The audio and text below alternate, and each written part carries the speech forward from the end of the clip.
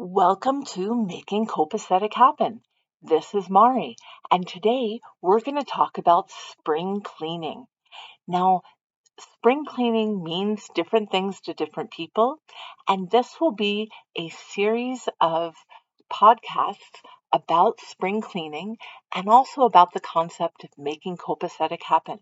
Remember, copacetic means putting your things in order so you can have the life that you want. The light is now spring-like, and even though where I live the temperatures aren't quite spring-like yet, I had a lot of energy this week to tackle my spring cleaning. And the first thing that I did was I looked at all of my cleaning supplies. So I went to all of the places in my house where there were cleaning supplies, took all of them out, and did an assessment. I found out what I had, what I didn't have, and what I had doubles of.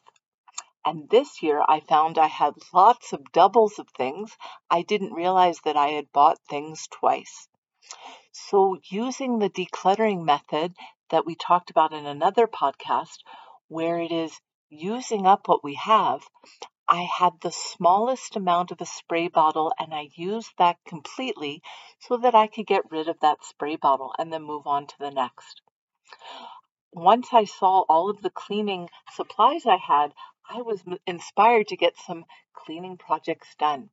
And one thing that I did was I cleaned the windows. I had a lot of window cleaner, and that inspired me to clean all of the windows.